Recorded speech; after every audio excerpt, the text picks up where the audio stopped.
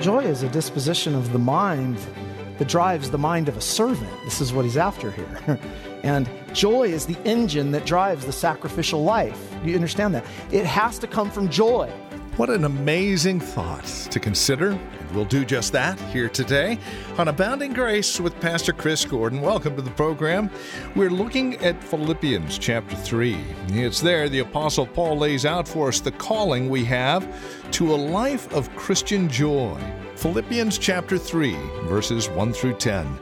That is where we catch up with our teacher and pastor, Chris Gordon, as we do our final exploration of the book of Philippians, at least for a while. We'll move into the book of Acts starting tomorrow, but for now, let's catch up with Pastor Chris in today's program of Abounding Grace. You guys put those signs on your fences, beware of dogs. You need to wear that around your neck. Beware of the dogs. What are they? There are those trying to rob you of Christian joy. What do I mean by that?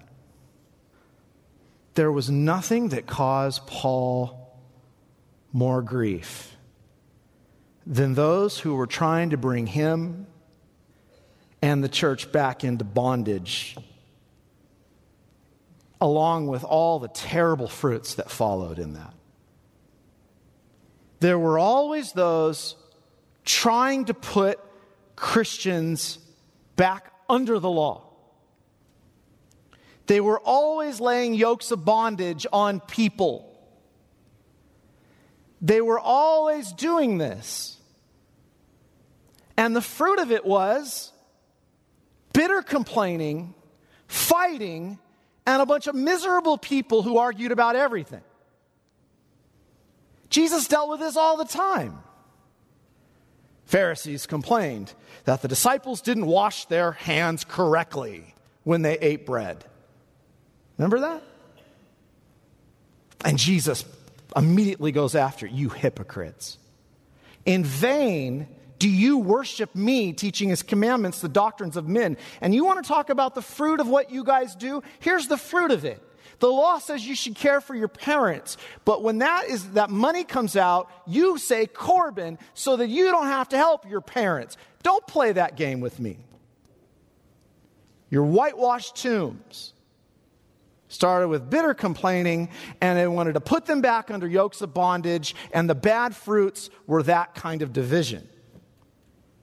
It's phony religion. It's self-serving religion. It's fake. It's fake.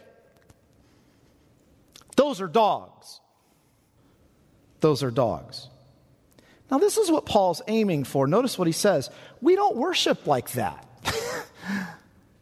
We don't worship God like that. It's interesting that worship, it never gets connected in this particular passage. But Paul really mentions worship for an important reason, that we worship in the Spirit. And I think that gets overlooked because Paul, what he's saying here, what the heart of what he's going after here is, I have learned to count everything lost to gain Jesus. Jesus is my righteousness. Jesus is my joy. Jesus brought an end to me. Remember the book theme. The single greatest attack on the church and the advancement of the gospel and the purpose of the mission is by, in this case, what are called Judaizers, who are constantly saying things like this: you're a failure. You're never doing enough. You need to be circumcised. You need to do this and that, with the great goal that really you're never doing enough to please God. Your religion is faulty. There are people who self-righteously treat other people like this in life. You know this. They're always looking down on their neighbor because their neighbor is never quite doing things right, and they're never doing enough. There are people like that in the kingdom. And their expectations of what it should look like is from them. And they lay yokes constantly on people, and the fruit of that is complaining and bitterness and anger. It's just naturally, I guess, programmed in us from the fall. But this is an important moment to say, what the dogs were saying. You're just lazy. You're never doing enough for God. And a lot of people who serve in the kingdom do it with this kind of motive. Now, people may be lazy. But what gets people up? That's the question. Paul knows at the heart of the dog mentality was an attempt to justify themselves before God. He saw it for what it was. He saw it as a way of bringing people back under bondage. And what's Paul concerned about? Paul is deeply concerned about a people who are not confident in Jesus. Paul is deeply concerned about this. A people who are not confident in Christ, His forgiveness, His love, His favor, His acceptance will never be a people on mission to set anyone else free. You see? You know, this kind of subtle attack drives all the problems in the church. I've seen churches ripped apart off mission because what subtly came in the door was a turning people away from Jesus. Voices came in and they said, you people are just failures. And you people are not doing enough. And the very status of God, their very status before God, which Paul has labored everywhere to reassure them of his love for them, was completely overturned. And the fruit of it was in these churches. The fruit of it is in these churches when this happens, is a church it becomes ripped apart in internal divide and divisions and fighting. You realize that your greatest threat to joy is an attack on your confidence in your right standing with God? I mean, this is really getting to the heart of it. People who live with a cloud under their head are the most ineffective Christians in fulfilling any kind of mission. I mean, you know this. What do they tell people who are hurting and suffering? And it's hard to say. I don't always know when to say it or how to say it. But when people are hurting or suffering, the most difficult thing is to try to get them up to use what they're going through to be a blessing to others. Because being left alone in that suffering keeps you down. And there's a time to help them out, to say, your greatest joy will come as you use your gifts to be a blessing to someone else, because your suffering, which was appointed, is meant to further the gospel. The greatest threat to your joy is an attack on your confidence. See a people confident in God's love. See a people who do not define their hardships as an indication of God's divine displeasure on them, and who live confident that God's plan and purpose is being worked out, and whatever comes to them are the most effective witnesses to the gospel of free forgiveness of sins. It's an important point. You have to fight it every day. That is why we say you should get up every morning and preach the gospel to yourself. And I won't let a dog's voice come in. And I won't let the world, my own flesh and Satan, that chief arch dog, take that from me. I have been justified by faith, and absolutely nothing can take away my right standing with God. Understand that?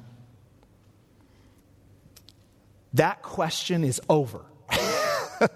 It's done. I'm not living under that pressure and bondage to try to please Him to get there. That's over. You've already got heaven. It's already yours in principle. Paul helps them with this by using his own life. Listen. All right, let me help you with this for a minute. If you want to try that life, let me lay out the problem for you. Every day I got up living under this weight of thinking that it was all about me And it was all about me leading a life that was the most effective life and doing things for God to try to please God. And let me tell you what that looked like. Let me tell you what that looked like. Though anyone else might have confidence in the flesh, verse 4, let me boast a little bit, just for a minute. And just listen to my boast for a minute. And here's the thing. None of you could touch me. You want to play that game? I'll play that game with you. I was of the circumcised. I am of the people of Israel. I had all the privileges of being an Israelite by birth. That was me. And I was of the tribe of Benjamin. And that was the tribe beloved by the Lord. I was a Hebrew of Hebrews. I had pure blood. A pure Hebrew. And you know what? When it came to keeping the law, no one could touch me. If someone wants to put that yoke on me, listen, let me tell you something. I beat all of them. I played that game better than anyone else. I had 7 accomplishments in my life. And I could see him pointing to all the Judaizers. None of you beat me. As regard to the law of Pharisee, I was of the most prestigious, religious, devoted group in Israel. I memorized the Torah. I excelled above them all. As for zeal, I put my beliefs into action. I was ready to destroy anything that was, I perceived, a danger to the religion of the Pharisees. And finally, as to the righteousness of the law, I was blameless. I'm not saying he was perfect. What he's saying is, I played that game better than anyone else. No one could touch me. If there was a standard that was to be held among the children of God, then guess what? That was me. I did it. And Paul says, if you looked at my life and all my conduct, I was playing religion. I was playing a game. I was in it for the service of my own righteousness so that I'd be seen by others. I was ultimately trying to establish myself before God. But at the end of the day, there was no joy in that. You know what the fruits were? Bitterness, anger, fighting, and murder. And a great dissatisfaction with everyone else because they never measured up to me. See how he's getting to the psychology of this, of how humans think with sin and how they behave? You ever met people who lay a yoke on you because you're never doing as much as them in the kingdom and then they get mad? That's pride. That's self-righteousness. Paul says, listen, I've counted all that loss. I count all that effort loss to gain Jesus. Everything of value in this present evil age, everything it has to offer, along with all my advantages and status and material benefits and comfort and honor, everything that I counted as absolute, I took all that and counted it. I wrote it all off to gain Jesus. That's my righteousness. When I let that go, I realized that I gained everything. I count everything as loss for the exceeding greatness of knowing Jesus. Put a lot of pressure on yourself when you live under that yoke. Did you know that? I think that's why the Lord says today, I want you to rest. I don't want you to work. That's why he does that. That's why there's a Sabbath. That's why we worship in the Spirit. Rest, sons and daughters. Rest in Jesus. You're running around way too much. You're not listening. And there's a reason there's no joy in your life. Are you listening? Now you can understand the call to joy. Rejoice in the Lord. Why? Because you're free. This changes how you look at everything, you know. What did Paul say? My imprisonment was meant to further the gospel, and so are your hardships. They are not an indication of God's displeasure on you. That we've got to understand. Whatever he has put you through is not an indication of God's divine displeasure on you. You don't have to live trying to establish yourself that way. That's done. Stop. That's a hard thing to get into us. So Reverend Camingo would tell me, it was difficult in the ministry sometimes when he ministered to preach the gospel all his life and get to people's deathbeds, and they're still thinking this. I hope God accepts me. No wonder it leads to a bitter, angry, self-serving life that produces no fruits of righteousness. Joy is a disposition of the mind that drives the mind of a servant. This is what he's after here. And joy is the engine that drives the sacrificial life. Do you understand that? It has to come from joy, or else you'll be doing nothing. You won't even want to be in worship. There's no joy in your life. That's evidence you don't want to be here. When we're self-serving and our involvement in the kingdom is about us and what we're trying to produce in our lives, self-righteousness, people are never happy with anyone else but themselves, and that's why they complain. There's a chain here. Joy leads to freedom, and freedom leads to becoming a servant.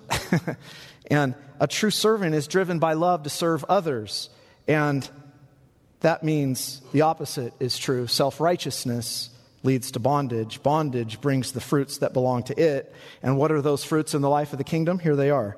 Enmity, strife, jealousy, fits of anger, rivalries, dissensions, divisions. Those are the fruits of a life not of joy, but of bondage.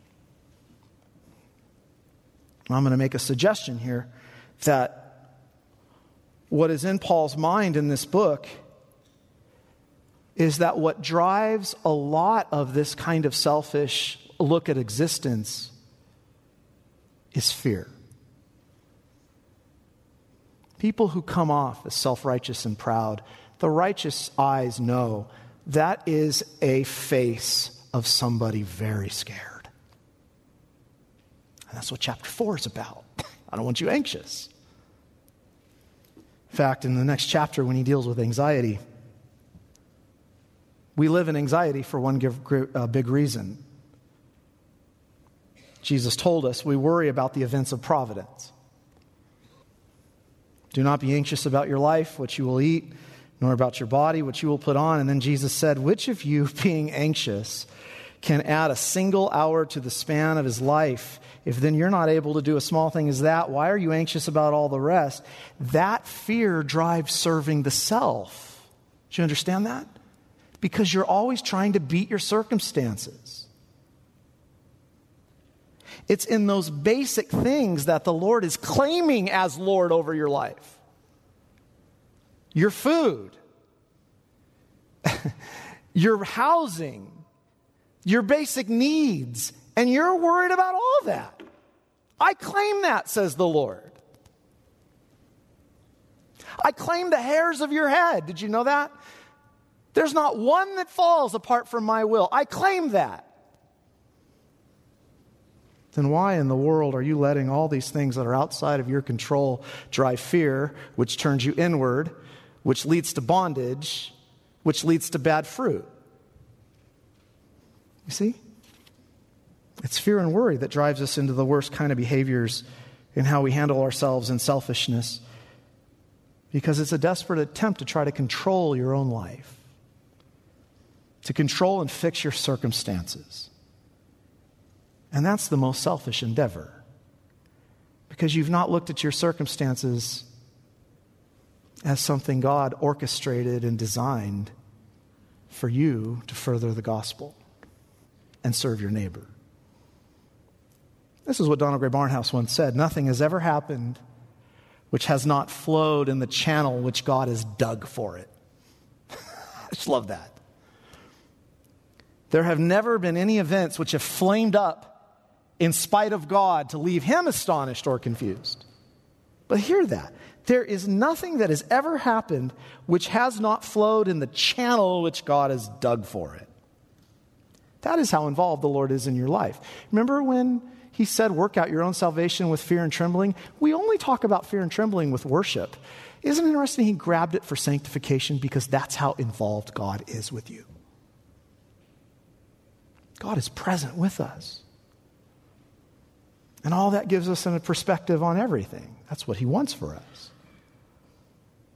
So the way forward is to rejoice in the Lord. That's not a tedious thing for me to say. That's healthy for you. It's right for you. And I'm going to keep saying it, says Paul. Enjoy the mind of Jesus. Neither death nor life, nor angels, nor rulers, nor things present, nor things to come, nor powers, nor height, nor depth, nor anything else in all creation can separate you from the love of God. That's what drives joy. Joy is gospel-driven. God has designed your life as a master architect. He's designed our lives to go through the crosses that he's appointed for us on the sacrifice and service of somebody else's faith. You're poured out like Jesus. He emptied himself, which meant poured out.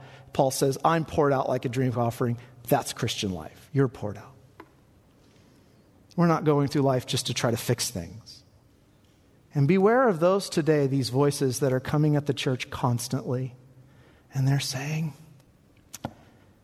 the whole culture is going to hell in a handbasket. Did you know that?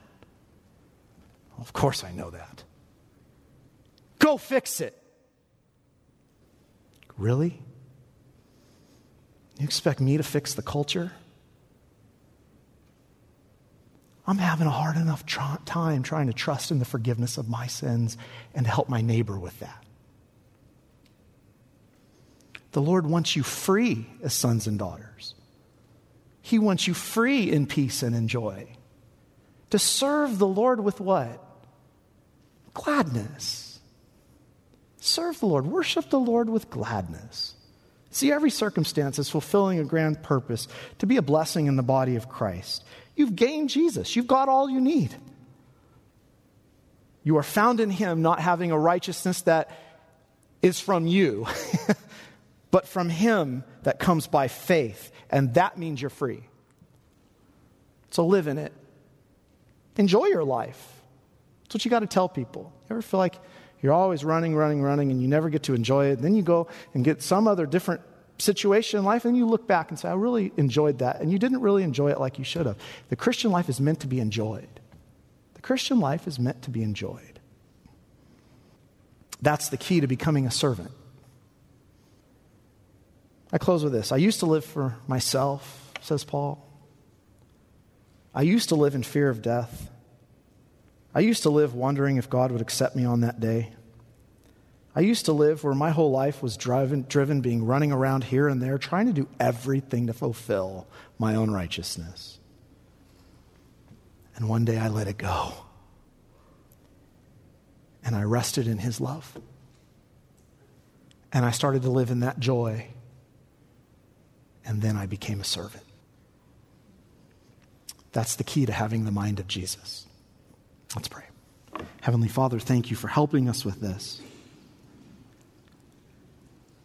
And thank you for opening our hearts to understand the implications of so great a gospel. Let us rejoice in the Lord in every circumstance. Let us enjoy your favor. And let it inspire the mind of Jesus in how we serve and love one another in us. Thank you for being faithful. Thank you for dealing with our sins. And may we realize that we have everything already in Jesus. And may we never listen to a dog again. In Jesus' name we pray these things. Amen.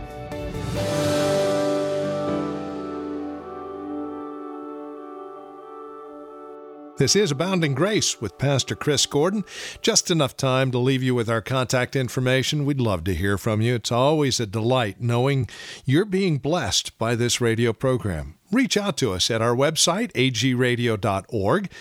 Questions at agradio.org if you wish to email us any questions you might have or praise reports, comments about the program. Or give us a call, 888-504-8805. By the way, when you visit our website, agradio.org, tons of resource material for you to tap into, as well as links to our other platforms, Facebook, Twitter, Instagram. Again, all at agradio.org. And that phone number, once again, is 888-504-8805. Looking to write to us? If you're old school, the address for your envelope is Abounding Grace Radio, P.O. Box 732, Linden, Washington. The zip code is 98264. Hey, thanks for joining us today. Until next time, God bless.